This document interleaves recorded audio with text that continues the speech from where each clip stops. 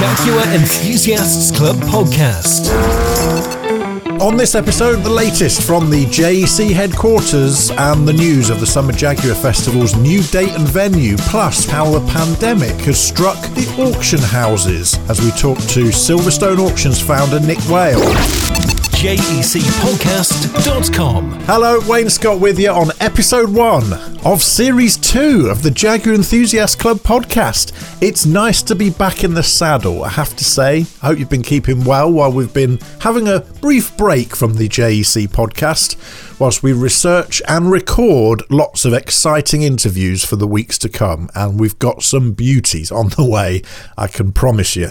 There's lots of really interesting people coming on this podcast over the coming weeks, starting, of course, this week, when we'll be talking to Nick Whale from Silverstone Auctions about just how they've been affected by the pandemic, and also some of the implications of Brexit on selling cars across into European markets now. That's all to come on this episode. But first, I'll do as I always like to do and mention you, and in particular, all of the amazing listeners to this podcast who've been in touch over the past few weeks. We did put a message in Friday Spotlight, the email that we send out every Friday from the Jaguar Enthusiast Club, just asking what you wanted on this podcast.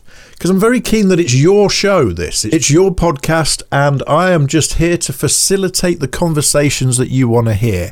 I didn't think many people would get in touch, to be honest, but actually I was wrong, because lots of you did, and loads of great ideas for future episodes have been shared with us over the past few weeks, from in-depth looks at Mark IIs to the telling of the XJ220 story. I've made a note of all the suggestions. There wasn't a single bad one amongst them, and we'll be putting them all out in the coming weeks here on the Jaguar Enthusiast Club podcast, which makes this podcast just like the amazing magazine you get as part of your membership to the Jaguar Enthusiast Club. The Jaguar Enthusiast magazine comes out every month, but it is a magazine that is led by you, the Jaguar community. It is your magazine, just like this is your podcast. So do get in touch, let us know what you want to see, what you want to hear, and we'll do our best to lay it on for you. You can get in touch with us really easily. JECpodcast.com is the website. You can use the contact form there. And I would urge you, if you are getting in touch, just to use the voice recorder on there, because this being an audio podcast, it's always brilliant to be able to play you onto the show as well, so that we can hear all of you from the Jaguar community across the world. And also give you a bit of a mention, as I will do, for Nick Stallard, who apparently does like to listen to this podcast while he's doing other things. That, he says, is its main benefit. He says, I can put my headphones on and I can go outside, work on the car, whatever, and I don't get disturbed. But when I sit down and read the magazine, my wife looks at me and tells me if I got nothing better to do, I must go out and do some jobs. So the podcast is ideal. Makes him look busier than he actually is. Well, Nick, it's good to be of service. Keep listening. And we'll make some episodes a little bit longer for you to give you a bit more peace. As Nick Stallard got in touch via JECpodcast.com, and you can do the same thing as well.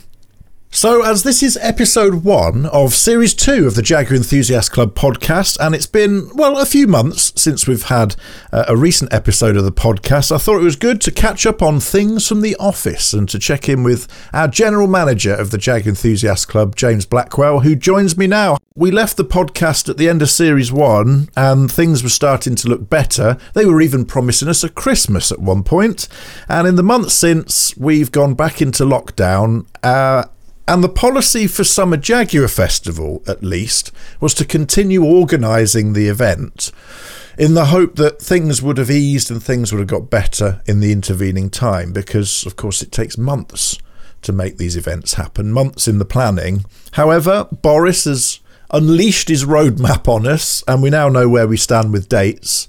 And unfortunately, Summer Jaguar Festival and our celebration of the 60th anniversary of the E-Type, amongst other anniversaries as well, had to be changed and moved, didn't it? So what's the latest?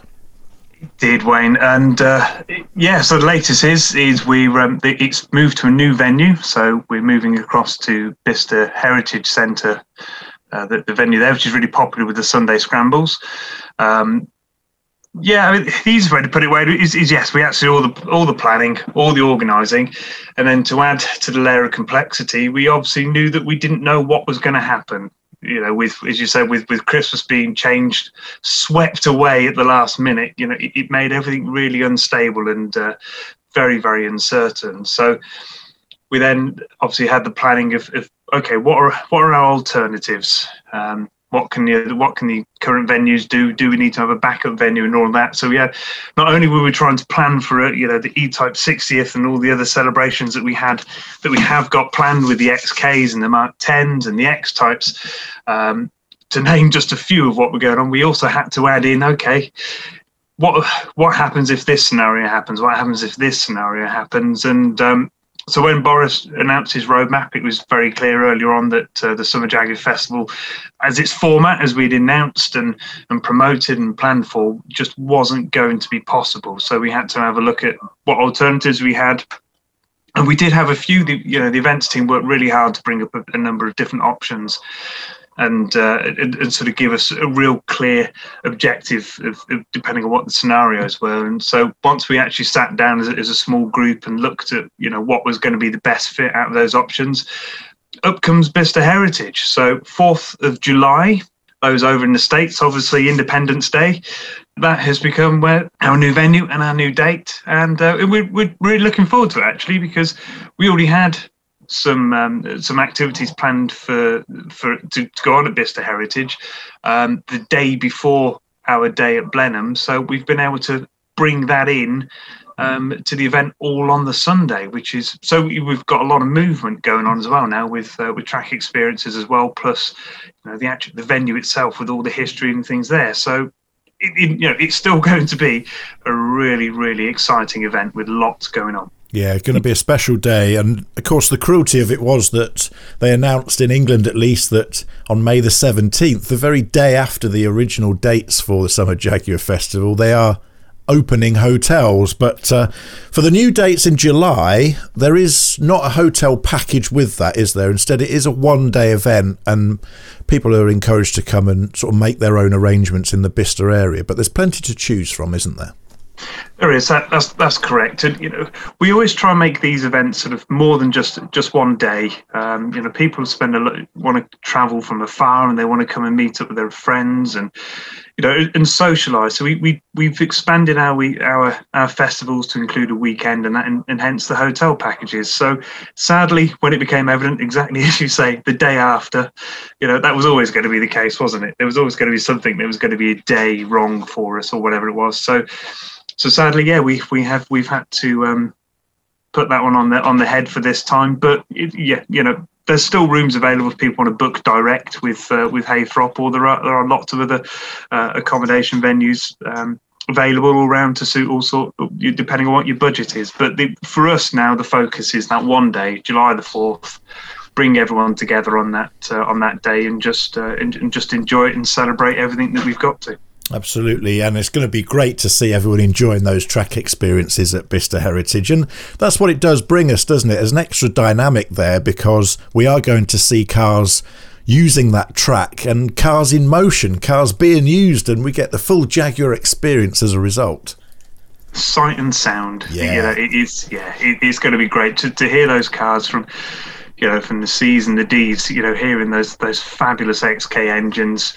Is the background, that's going to be your background music, is those cars running around the track, the broad speed, some of the SVO cars, what a soundtrack for an event. It's something we've always really wanted to do, actually. So it's going to be a really nice, exciting first for us. We've had the parades in the past, which have been great. They've been fantastic, but we've just not had that sort of that constant theatre and background all day through the event. So some I am really looking forward to experiencing myself. Well, of course, we've also managed to get a lot of the personalities and celebrities that we had hoped would come and join us at Blenheim Palace and Haythrop Park in the previous iteration of the event. They're now coming to Bicester with us as well. And one that's no stranger to this podcast, of course, Kevin MacLeod, who you'll know from Channel 4's Grand Designs. He's confirmed that he's still going to join us at that new venue and those new dates. And I'm really looking forward to getting to interview him in person. And members are going to be able to meet him and learn more about what goes goes on behind the scenes of that TV show, because we'll be talking to him not just about his love of Jaguars and his car collection, but also what he's known for, of course, designing buildings and entertaining us through the TV screens. But he's just one example of loads of really interesting people that we're going to be interviewing and sharing the stories of as part of the event via our big screen TV. It'd be interesting to see what he's just talking about, his love of design, no matter what it is, in a place like Bicester Heritage with all its buildings, and yes, they're very purposeful in that, but just to bring all of that together with the design, the era, that whole atmosphere, it'd be really interesting to get his take on that. And we're hoping there'll be a couple more sort of some key names in there as well, but hopefully we can bring a few more sort of really key people, which will just add an extra element and dimension to the event again. Well, of course, there's lots to interest the visitor to Bicester Heritage. Not only have you got the Summer Jaguar Festival and the biggest collection of the best Jaguars in the country, of course, the anniversaries of the E-Type, the XK8, the X150, the later XK8, of course, the Mark 10 celebrating 60 years as well, and of course 20 years of the Jaguar X-Type, plus a recognition that it is 70 years since the very first win in a C-Type of Jaguar at Le Mans. So loads of things to celebrate, loads of anniversaries there, but also the interest of having all those cars together, the trade stands, the displays, and also the things that Bicester Heritage has to offer us. All of the amazing businesses there that you can go and visit and meet and learn about what they do, and some of the businesses at Bicester Heritage, they do incredible craftsmanship, don't they? They do, and it's one of the reasons why the Sunday Scrambles are so popular. And I think the last time I went there, the microbrewery had just opened up there, which was just added another really sort of interesting dimension to what they're doing at that place. Indeed, Wrigley Monkey on site, of course. Wrigley Monkey, that's the one. Yeah, we'll have to pop in there for a cheeky pint or three. You can do the same, so come and join us. Summer Jaguar Festival. It's changed date to the 4th of July. It's changed venue to Bicester Heritage. No hotel packages with this one, but you can make your own arrangements of the plenty of hotels in the area for you to choose from. So how do people book their day tickets, James? We will be launching them in mid-April. So as soon as they go on sale, we'll be letting everyone know, obviously, through the podcast, the Friday Spotlight and on the website and of course in the magazine. So day tickets will be available from mid-April. And as I say, it is just a day ticket this time. So brilliant. Wait till April, get booking. Motorsport Heroes with Richard West's Hall of Fame.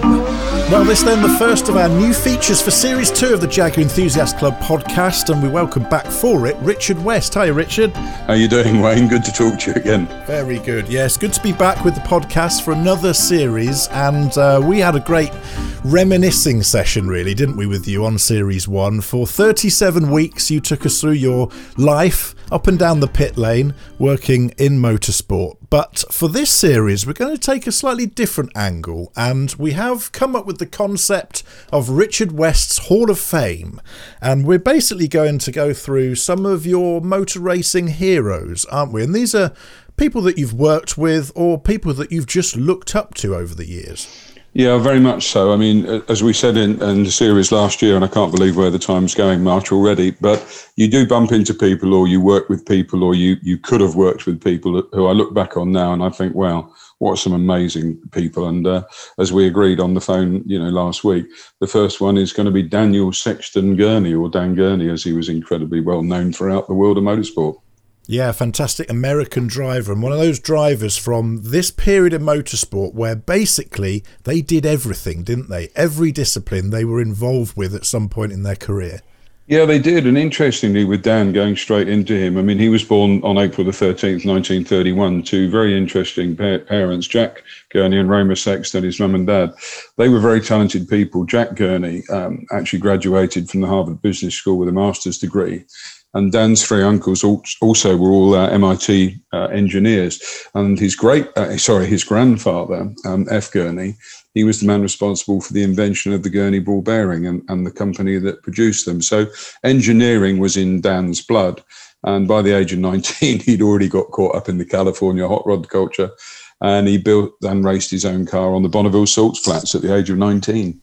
Amazing. Well, Formula One, IndyCar, NASCAR, Can-Am, Trans Am, World Sports Cars, he did them all. And, of course, he did arrive at Le Mans as well, to some success in the 60s, didn't he? Yes, he did. I mean, his most famous time there was when he teamed up with A.J. Foyt and drove the GT40 when they won the race in 1967. And it was Dan always, and when I talked to him several times, in my career, we talked about some of those things. And of course, when you look back now, the gurney flap, which Dan designed with one of his engineers, was that little sort of right-angled piece of metal that you see, or nowadays carbon composite, on rear wings on the top side or the underside, which became known as the gurney flap. Dan was the first man ever to wear a full-face helmet. If you go right the way back there, I think it was the German Grand Prix, where he was the very first person to appear in a racing car wearing a full-face helmet. And at Le Mans in 67, when he and A.J. Foyt historically won the race in the GT40, he was handed a bottle of champagne, which he popped the cork on and sprayed all over everybody. And from that day to this, it's always been part of the celebrations on the podiums of races all over the world. Wow, that's great. That's great information for pub quizzes, that is. Who was the first driver to spray champagne at a race? And it was Dan Gurney. Yeah. But we're talking about the 60s it was really his heyday in the 60s. And, he, of course, had successes and won races in Formula One. But he had a fantastic relationship with Carroll Shelby, didn't he? And that led to, well, you've said the gurney flap. There was the gurney bubble as well, wasn't there? Yeah, there was. Dan was a very tall, very imposing man. And I mean, even in his later years, he was still an incredibly good-looking guy. But if you look at him in his early years, he was almost film star-like. There's a great picture of him on the allamericanracers.com website, which, if you're a fan of Gurney, is really worth a visit because there's so many wonderful photographs on there from the Gurney archive. And there's a picture of him there with Paul Newman, and you can imagine them being in a movie together. But you're right in what you say. He teamed up with Carroll Shelby. And I think if I think back, I was talking to you about this yesterday, actually. When I look back, it was in 62, Gurney and Shelby, they had this dream of building an all-American racing team. And I think I'm right in saying it was Goodyear's president, a guy by the name of Victor Holt at the time, who said, guys, you should really call this All-American Racers. And the one thing about Dan, and the many times, I met him and actually spent some time and talked to him, he was incredibly modest man. And I don't think he was too comfortable with the title of having a team called All-American Racers. But of course, it stuck. And he and Carroll Shelby stayed together over a period of time, with Dan, I think I'm right in saying, buying Carroll out in 1970 when he became, the sole owner of All-American Racers. Well, the gurney bubble allowed him to fit into the GT40, of which he won Le Mans, as you said, in 1967. But going back a little further than that, it was in a British car, a BRM, I think it was, at Zandvoort, when a pivotal moment in Dan Gurney's career took place. Tell us a little bit about that. Yeah, it did, actually. And for those who are real fans, bit of a plug, but if those who are interested, if you look on my richardwestassociates.com website under the videos, there's a video of the McLaren 50th celebrations that I was privileged to host back in 2013. And we got Dan on a live link again through Kathy Weeder, he's a long-term PA. And I pulled Dan up and I said to him, Dan, can you tell me a little bit about the Dan Gurney chicken shit braking technique? And he smiled and I said, it's true, isn't it? What actually happened, and sadly it had some tragedy in it as well, they'd gone to race at Zandvoort in 1960. And the guy who Dan said he really, really felt was the greatest breaker in Formula One at the time was Stirling Moss. And he said, I tried to emulate Stirling, but in the 1960 Grand Prix, he said, I was chasing a car down, and he said, as I tried to emulate this amazing late braking technique of Stirling's, a brake hose burst or popped off, as he put it. And I lost my rear brakes. He said, I lost control of the car. It sadly killed a young spectator, and Dan broke his arm, and he was lucky to walk away from the car. But he said after that, I always gave a little tap on the brake pedal, which was just a reassurance for myself to know that there was a hard brake pedal there. And he said, I jokingly referred to it as the chicken shit school of braking. And he said, it stuck with me ever since. But he said the one thing, of course, in later years with drivers, many of the Grand Prix drivers, and Senna was a master at it, this using of the left foot to trail the brakes on the way into the corner was also used as a great setting up technique and is by many of the drivers today. Am I right in saying that at some point he tried to be president of America? Is that right? Oh, yeah, very, very much so. Yeah, 1964. I mean, Dan became so popular within the US that Car and Driver magazine, that I'm sure many of our listeners are familiar with, they actually promoted the idea that Dan should run for president in 64. And you know what? I think had he done, it would have been there. But when somebody checked the small print, he was too young to be considered as a candidate at the time. But many of his fans in the United States throughout his life, every 4 years, would sort of, Dan for president. And he was a very imposing man, and he was very, very thoughtful in the way he spoke. He was hugely considerate. And you know what? This is one thing that always stuck in my mind. We were on a podium together in the 90s talking about sponsorship. I'd flown to the States to do this podium with him and a number of leading stars. And Dan put his hand over the microphone and he said, "Why don't you come and work with me?" And it really struck me because he didn't say, "Why don't you come and work for me?" He said, "Come and work with me." And when you talk to anybody at the Eagle's Nest and the workforce there now, it's a big organisation, run by his son. But everybody felt part of the Gurney family, and that exists to this day, I'm told. Amazing. And the family also continues his legacy in racing because both of his sons are involved. I think one of his sons actually took over All American Racing and still runs it to this day, doesn't he? That's absolutely correct. Yeah, and Evie, and the family. I mean, it was I can't, I only ever went there once when it was considerably smaller than it is today, and I do intend to go back when we can travel again properly. I mean, in the States, if the invitation is still open.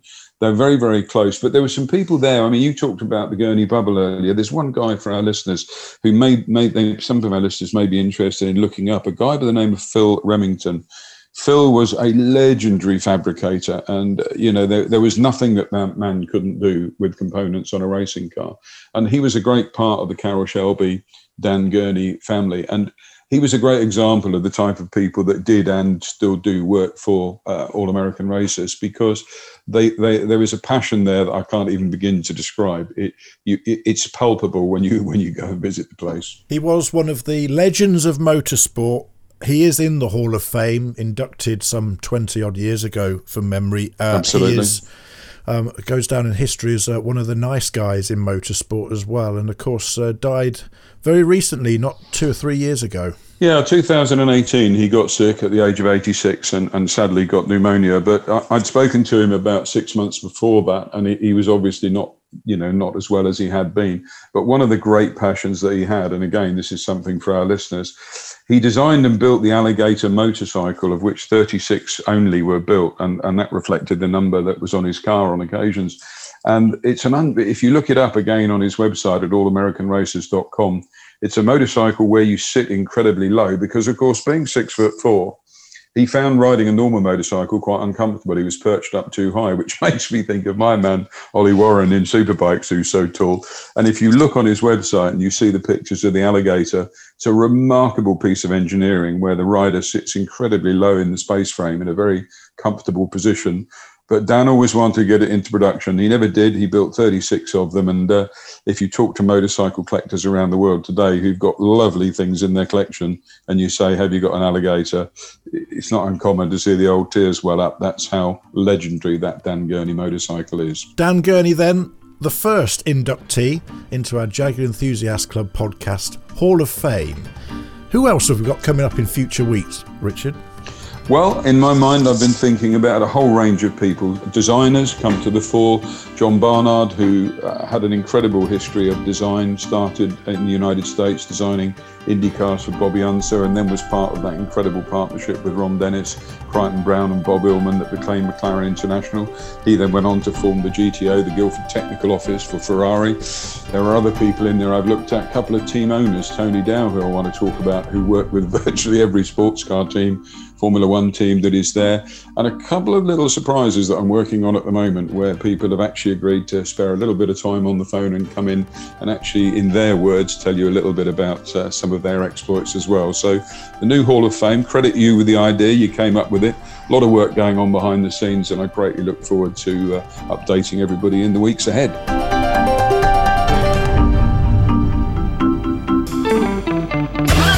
You're listening to the the Jaguar Enthusiasts Club podcast. To find out what events you can get along to or to discover local club meets in your region, visit jec.org.uk.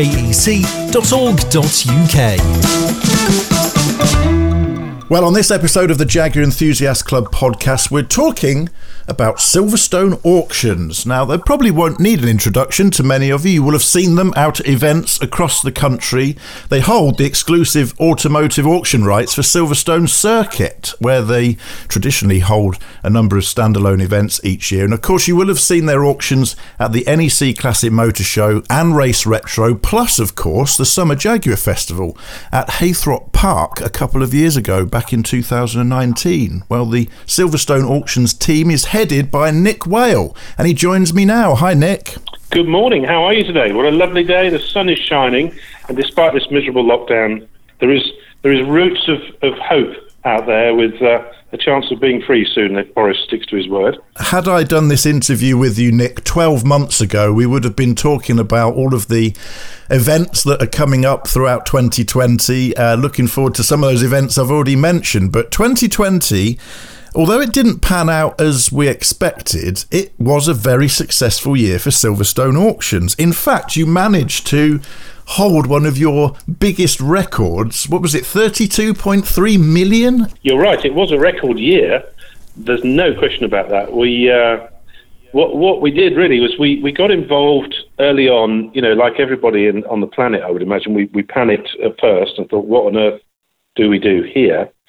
And then we realised that there was a way of making it work, and the hybrid, as we call it, auction format that we came up with is based around, instead of having an event obviously which can't take place, so there's no event, we just rent a big hall and we fill it full of as many cars as we can, and we then offered COVID viewing for a good 2 weeks, not 2 days like we normally do, 2 weeks of viewing, COVID friendly, with masks and gloves and all the things that you would expect, and your temperature taken when you clock in.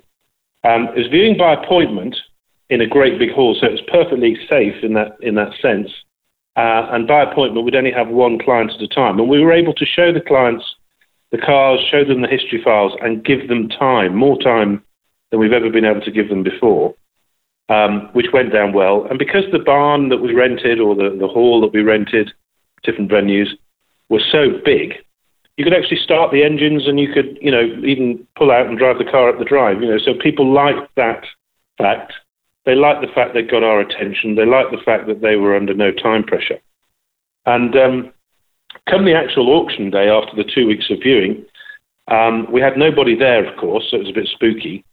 So we built, I suppose, what you'd call a temporary film studio, really, with a sort of TV quality type camera and a sound crew, and coupled together a stage. And Jonathan Humbert, our auctioneer, and I sat on said stage, and my little team were out there on the phones, manning the phones, and we just sort of threw it together, and it worked really well. It had a great atmosphere, and we refined that over the years. So we as we progressed, we got things like a YouTube channel and of our own and things like that, so people could watch the auction on YouTube, which was a high quality bit of filming, and they had their own unique atmosphere. And I think people are so fed up at home with not a lot to do. Hopefully we provided some sort of entertainment.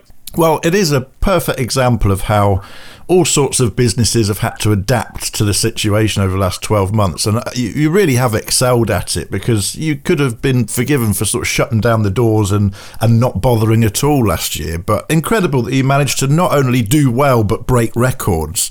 Do you think, though, that that sort of drama in the theatre that you get at events like the NEC, where that audience gathers and the cars are seen under the lights of the show and all that kind of thing, that has obviously been lost to a certain degree. Do you think that matters? I do, actually, yeah. I think people love to come out, and they love to go to events. Classic car enthusiasts want to be with classic cars, don't they? And you can't be opening the door of an E-Type or 3.8 Mark II with that lovely smell, for a start, that emits the moment you open the door, and the look of the leather, the wood, the feel, touching the steering wheel. that's very real stuff, and I think it will come back. People have said, oh, well, you'll no doubt stick to that format going forward. But actually, no, I think events will come back, and I think physical auctions will always have a value, and they'll always be there. Having said that, there is an emerging trend now of online auctions, and we're part of that, and we've got plans afoot to expand in that area. So we will have different routes to market for our customers, and the pandemic will have genuinely given us food for thought, and we will be improving our customer offering. There will be physical auctions that they can put their cars into at good events where they want to be. And we're also going to be investing in an online business where if somebody wants to sell tomorrow and they don't want to wait for an event, they can do that with us. The classic car world. I wonder though whether you've seen a change in the buying patterns as a result of the online auctions, in the sense that, like you say, you go to a show and you stick your head in the car and you get that sort of sensory overload of smells and you see it, and you might be more tempted to buy on a whim, if you like, rather than perhaps some of the auctions that you ran last year where people turned up specifically looking for the types of cars that were on offer. Do you think that was a change? Yeah, I mean, you do get the odd people that buy on a whim. It's not the majority of the auction buyers, if I'm honest. But somebody who walks onto an auction stand really just looking, and then suddenly something catches their eye that just, they buy into 100%, it catches their imagination. That does happen. But I would say it's rarer rather than commonplace. I think most people buying at auction these days, wherever and however the auction is, they like to do their homework, they like to do their research, they want to understand what they're buying, and they want to make sure that when they get it, it's going to give them pleasure and not pain, and it's amazing what the variety of people categorize auctions in different ways.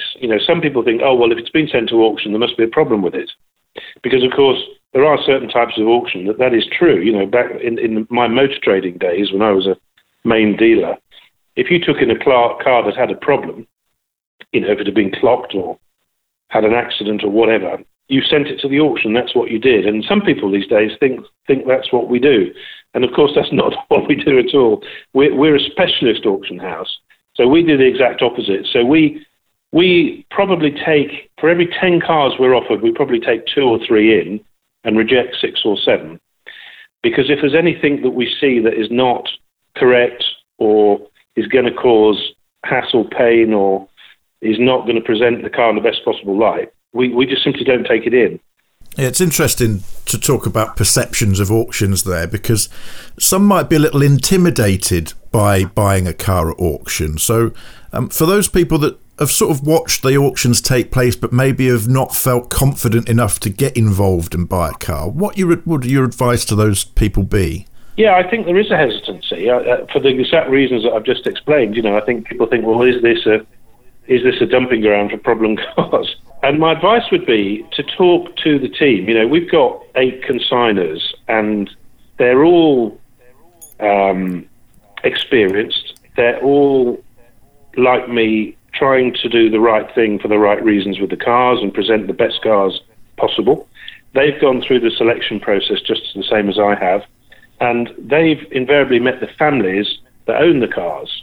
We tend to put a picture of a consigner on our website next to the car that they've consigned, and that's because they will have met the family, they will have read the history file, they will have bought into the whole journey of that car, the whole life of that car, and they will know as much about it as anybody, really. And if you like, they're almost independent as well. I know you might say, well, they've got a vested interest in its selling, but they're independent in the sense that they've assessed it independently. So if the owner says something, they have to verify that and make sure it's correct. And they are real enthusiasts, and it's a lovely process, really. I still consign cars myself because it's enjoyable. It's a journey, and you meet the family, you meet the car, you learn about it, and by the time it comes to auction, you've got belief in it, and that's part of it. And that belief should come over to a member of the public that's concerned or wary or cautious, and by talking to the team, that will give them that reassurance, I think. What really brings a car alive is its human story, isn't it? It's the way that it's touched someone's life and the history that it has around it. And I think that is what captivates most people's imagination when they buy, isn't it? It is. I mean, I'll give you an example. This is unrehearsed, top of my head. But yesterday I was starting to write the script of a Jaguar E-Type Series 2, a Roadster. And I've got the history file. The car was delivered. The car's owned by somebody I know. And he told me a little bit about it. But I got the history file out, and I spent an hour reading the history file and then going back to look at the car and then going back to the history file and then with my pen and paper start to write the script. And it was a fascinating story. I mean, this car, for example, was sold locally at Bromsgrove, by All Saints Garage Bromsgrove, to a private individual who then owned the car, believe it or not, for the next 38 years. and he used it as a daily driver for its initial period. Then he used it for weekends, high days and holidays. And then in 1979, from memory, I think it was, 1980, he took it off the road because he'd had it for so long and had so much enjoyment, he wanted to restore it. But because he was busy with life, as I guess all of us are, it didn't actually come back on the road until 2012. Can you believe that? So he spent 30 years restoring that car. And for those 30 years, he photographed the whole process, which is lovely. And it's all in the file and so on and so forth. And in 2012, it came back on the road as probably one of the best and most original Series 2 E-Types. And there it is. And he then finally sold it. I think he was reaching the point where, you know, he was putting his life in order, I think. That's the way that people say it. And he sold it to this pal of mine in 2015. And this pal was only the second ever owner. You know, and that's a really interesting story. And at first glance, it's just a Series 2 E-Type Roadster in white, you know, that looks quite nice from the outside. But the minute you get into the story and the history file, the thing comes alive and it becomes interesting, I think. Talking of E-Types, Nick, your next virtual event is, of course, Race Retro. And you have got, well, you've pulled off a bit of a coup here, I think, because it is, of course, the 60th anniversary of the Jaguar E-Type, and you've got the 60th Jaguar E-Type up for sale. Tell us more. Well, you know, why wouldn't you do that? It's so symmetrical. Chassis number 60, chassis number 60, the fixed head coupe, this is. Chassis number 60 is indeed in our sale, and very timely with the 60th anniversary. We're very excited about having that car, and obviously very proud to offer it. I mean, we've got quite a nice little collection of E-Types building, because the car I just told you about is also in the sale. That's fresh off the press. That nobody knows about that car yet. But we've got other E-Types. We've got a restoration project, for example, which is literally, you know, an undrivable E-Type that's in about, 900 pieces or something. And that car, believe it or not, has done 2,800 miles from new. I mean, it's extraordinary, but it's true. All the details are on our website with the backstory. Fantastic restoration project for a genuine 2,000-mile car from new. We've also got a lovely, very honest and original Series 1 4.2 that sadly has come from a deceased estate. But again, a car with a nice story. I've met the widow. She's a lovely lady, and they'd had the car, you know, thick end of 20 years and done lots of nice trips in it and so on and so forth. And that car, as it transpires, in the middle of its life, in the 70s, late 70s, early 80s, was owned by the actor and national treasure that is Nigel Havers. So that's a nice story that came out of researching the history. Nigel is actually a customer of ours, and he spotted it on the website and rang me up and said, "That's my old car." I have a feeling some of our female listeners will be swooning at the thought of this, Nick. Indeed. He's a very thoroughly nice human being, for what it's worth. So there we are. So, you know, there's E-Types aplenty. There's a Series 1 4.2, there's a restoration project, there's chassis number 60, there's the Series 2 4.2 I've just told you about, and there are other E-Types under discussion. So I think it's fair to say that in the 60th anniversary, we're going to do our bit, and we love the E-Type because it's a benchmark car. You know, it signifies what's going on in the industry in its own way. You know, if E-Type prices are up and E-Types are selling, it means we're in a strong market. If E-Type prices are down and it's all a bit of a struggle, it means we're in a tighter market. They're a benchmark car. Where are they at the moment? Are they doing well? And do anniversary years make a difference to a value of a car? I think what it does is it creates interest. It reminds people, 60 years is a long time. Not many cars still around that were built 60 years ago. And, it is the icon. It is the British sports car icon. It's the ultimate British sports car icon. And I know it's often been said, and it's a bit boring to repeat it, but even Enzo Ferrari said it was the most beautiful car in the world. That's quite something, isn't it? Bearing in mind he built some pretty amazing cars in his lifetime. Yeah, and incredible that it came out of austere post-war Britain at the same time, really. That's what always amazes me. Yeah.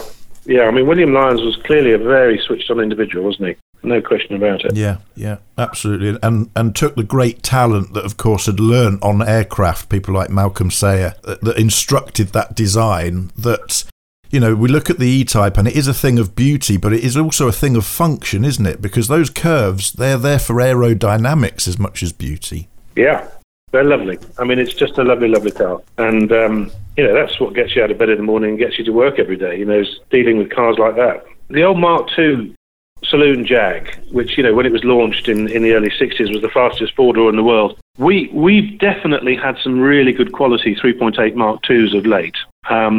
There were a couple coming up in this sale, and 3.4s actually. But even last year, when we were doing the lockdown thing, we probably had the best 3.8 Mark II we've ever had in our lives. I can't remember exactly what it made, but it was 60-odd thousand quid, I think, from memory. But it was just the perfect gunmetal red leather manual overdrive 3.8, and it just encapsulated everything that was great about that era and about Jaguar. It was a really special car. Do you see growth in Jaguars of a more modern era now, and is that a trend that you're seeing throughout your sales, that as new audiences come into the historic vehicle world, that some of the younger classics are reaching better prices and getting more interest at auction? Yeah, definitely.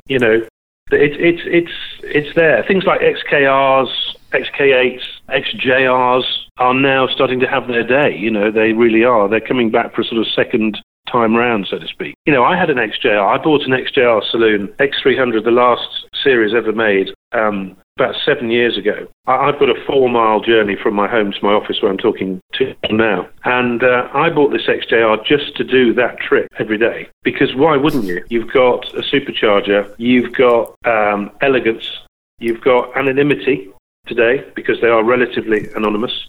So you're not sat there in some flash, whatever, Mercedes or whatever, with all the bells and whistles. And it was just a lovely car. And I kept that car for 7 years. I've never kept a car for 7 years in my life. I kept that car for 7 years because I think I paid 14,000 for it, something like that, 13 or 14,000. And it has just been sold. And I think I got 12 or 10 or something back for it, It's just a car that has come into its day second time round now, I think. And there are lots of other examples, XK8s, XKRs. Jag have always had great designs, and great designs will always live on. You're going to roll your eyes at this question because I know you get asked it all the time, Nick, but all my listeners will be urging me to ask it. If you were to put your money into a future classic for something that would appreciate, where should people be putting their money, and what should they look for in a future investment? Well, if you want to, it depends what you want.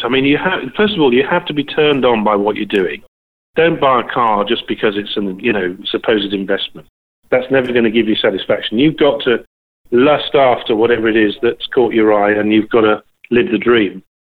And if that's a modern car that has perhaps airbags and central locking and things that you regard as important, I've just illustrated that Jags from the 90s and 2000s, XK8s, XJs, nice cars like that are definitely cars that you could put away. Even early F-types now, are starting to look collectible, aren't they? Particularly the rarer models. So if you want a modern car, that's something to consider. If you want a real classic, then I've touched on things like E-types, which are very stable auction cars, 3.8 Mark IIs or 3.4 Mark IIs, XJ Coupes, really nice XJ Coupes are now coming back. There is a following, definitely, for those. But you've got to light your heart. It's got to light you up. It's not just a financial thing. You've got to have pleasure from the ownership, and you've got to want to get in it. And you have. That XJR I had, I used to smile every time I got in it because I was a BMW dealer for 25 years. And when you've been a BMW dealer for 25 years, the word Jaguar doesn't really occur as something you'd want to be involved in. And the first thing I did when I got into this classic car sector, having sold my BMW dealership, the first car I bought was a Jaguar because I'd never been able to before. And, all this years of being told that, BMWs are superior cars, it's sort of, you get fed up with it after a while. And so it always used to make me smile when I opened the door of a Jaguar for the 7 years that I ran one. And I'm trying to illustrate there the passion that's involved rather than just the investment. Brilliant advice. Buy something you love. Tell us about what started your love of cars then, Nick. Where did it all begin for you, and what was the car that you remember, perhaps from your childhood, that really sparked this lifelong passion? Well, I was very lucky because my father, my late father, he's been gone 30 years, but when he passed, he was the owner of the biggest private motor group in the UK. He was a very, very successful motor trader, and he had franchise dealerships, car and truck, all over the place, Scotland, Northern Ireland, Manchester, Preston, London, Birmingham, you name it. And so he used to come home in some pretty amazing cars when I was growing up. He also had a passion for American cars, and he was the sole importer for the General Motors brands, cars like Chevrolet and Oldsmobile, Pontiac, Buick, they're all GM brands. And so, I was taken to school in a Camaro. I was taken to school in a Javelin. I was taken to school in an Ambassador. The original Ambassador, not the Austin Ambassador. Yeah, so that kind of, when you're surrounded by that, obviously gets into your blood. And, sadly we lost my dad young. He was only more or less the age I am now, actually. And I was only early 20s. So when he died, he left a lot to follow on, a lot of dreams and so on and so forth that he hadn't fulfilled, and so that's what ignited me. And his most successful business was his BMW businesses. He had 3 BMW dealerships when he passed, and I ran those for a while, and then I went over to Northern Ireland and ran his Toyota Lexus business in Belfast as well, and I used to have a week a month over in Belfast, which was fantastic to learn about Northern Ireland and what was then a very difficult time for Northern Ireland, and to see other brands and what have you. So it kind of just all happened like that. I was just into cars in a big way. And eventually when I left, we floated my father's business. My brother and I floated it on the stock exchange. And then when we floated it, I left. I was 34, quite wealthy at that point, and left and started on my own and set up my own motor group. And I wanted BMW, and I wanted Porsche, and I wanted exciting brands. And I was able to do that. I was very, very lucky, and built that up, and then sold that, to Roger Penske, the Sytner Group, as it's known here in the UK. To be honest, not at the best time. In the recession, we were expanding, and it was all a bit difficult. It wasn't the best time. 2008-9, it's well known, was a difficult global time. But I took the decision to sell it and get out, and sort of sit back and lick my wounds. And then from there I emerged. I thought, I've got a classic car collection. I thought, that's my passion, it's my classic car collection. So I started to buy and sell the classic car collection from home in 2010, and I realised that the only people that were winning out of what I was doing was the auction companies. So sat on the board of Silverstone, which I was at the time. I looked at the wing which we built for Bernie Ecclestone for the Grand Prix, this enormous building, and I thought, that building is empty most of the blooming year. It's not doing anything other than the Grand Prix. And that's when I had the light bulb moment to rent the wing and start holding classic car auctions, and the rest you know. Well, of course, your association with Silverstone comes from your motorsport as well, doesn't it? And you've had quite a good career racing cars also. Yeah, I have. I've been very lucky. I started modestly sprinting and hill climbing and enjoyed that, and then had to go at saloon racing because I was working for my dad's BMW dealership, and the M3 was launched. I mean, you'd have to be completely brain dead not to spot that was going to be a good car.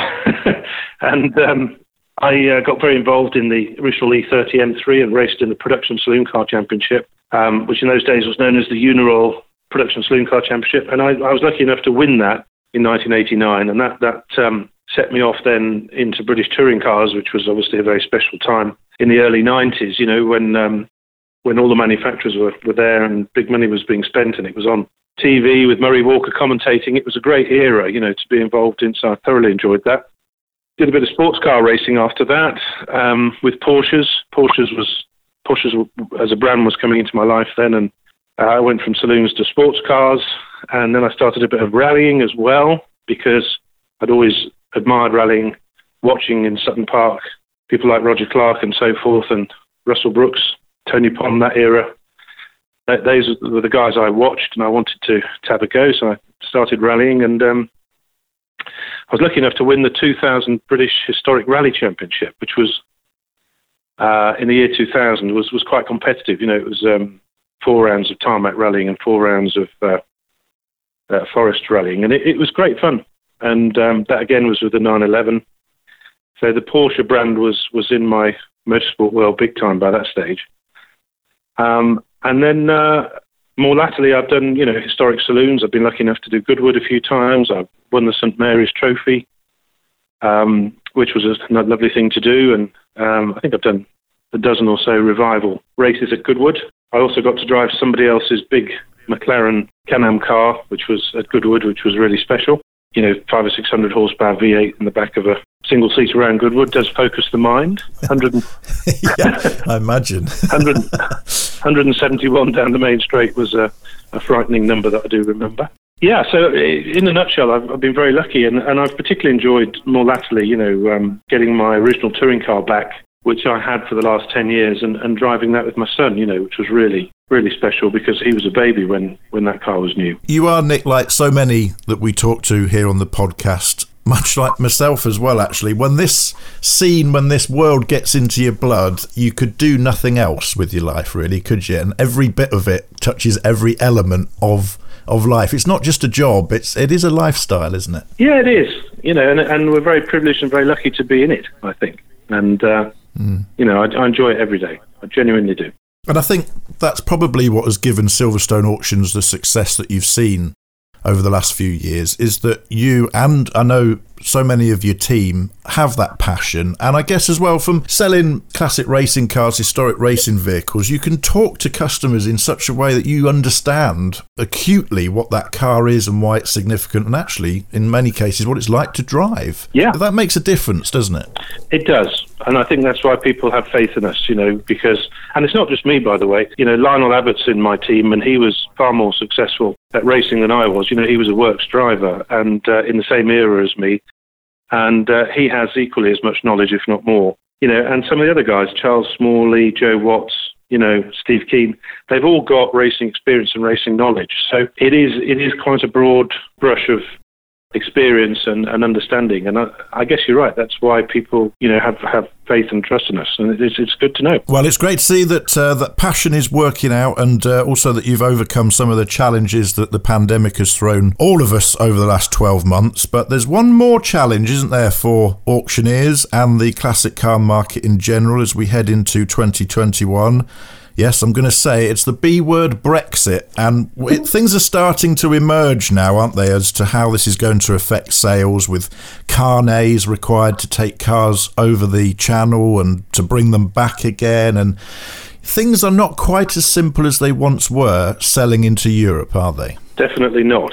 That is a big issue, and that depends on so many different aspects, whether the car's been restored or not, what age the car is, all sorts of things. It makes our life very complicated, and we've got some really good European clients, so it will mess us about a bit. One of the things we are going to do at the Race Retro Sale, which we've never done before, is we're going to offer a lot in absentia.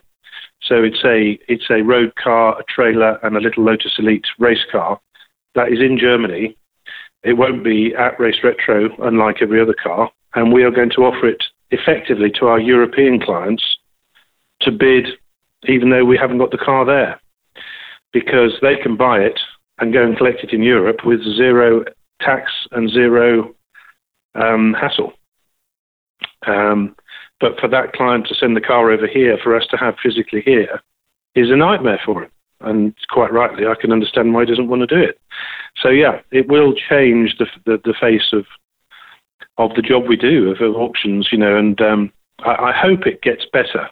over time. I'm not sure it will, but I hope it will, because that was not the intent of the Brexit vote, was it? People didn't want that to, and it's not just classic cars. There's all sorts of other things that are affected. So anyway, there we are. That's the situation we're in, and it will change the face a bit.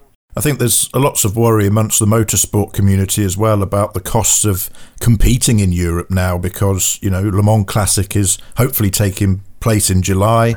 In order to put your car on a trailer and take it over to France, you've now got to put down all of these deposits and carnet payments. And we worry, I guess, that that's going to make people think twice about leaving the country with these cars and taking them across the world. Yeah, hopefully it won't, but there is a risk of it. I agree. There is a risk of it. It's very frustrating, very frustrating. Having said that, if you've driven at Classic Le Mans, and I have, it would take a lot to stop you going back. Indeed, yeah, absolutely. Yeah, we'll be talking about Le Mans Classic and some of the Jaguars that are racing there this year. Hopefully, fingers crossed, COVID allowing, as I say after every event mentioned these days, later on in the podcast. But we'll see the challenges unfold. And I suppose for you, having had the pandemic and having to adapt in the way that you've done so successfully with online auctions and using digital platforms, as you've just described there are ways to get around those challenges with moving cars into Europe that will hopefully work out for you. And as you say, things will come out in the wash. Genuinely think they will. I'm always an optimist. Well, Nick, it's been fantastic to learn more about Silverstone Auctions. You're a great friend to us here at the Jaguar Enthusiast Club. We hope to have one of your auctions back at one of our events in the future one day. We enjoyed it at Haythrop when you came to be a part of that. And it's great to talk to you and find out more about the world of auctions. So, Nick Whale, thanks for joining us. Thank you very much. It's been a pleasure.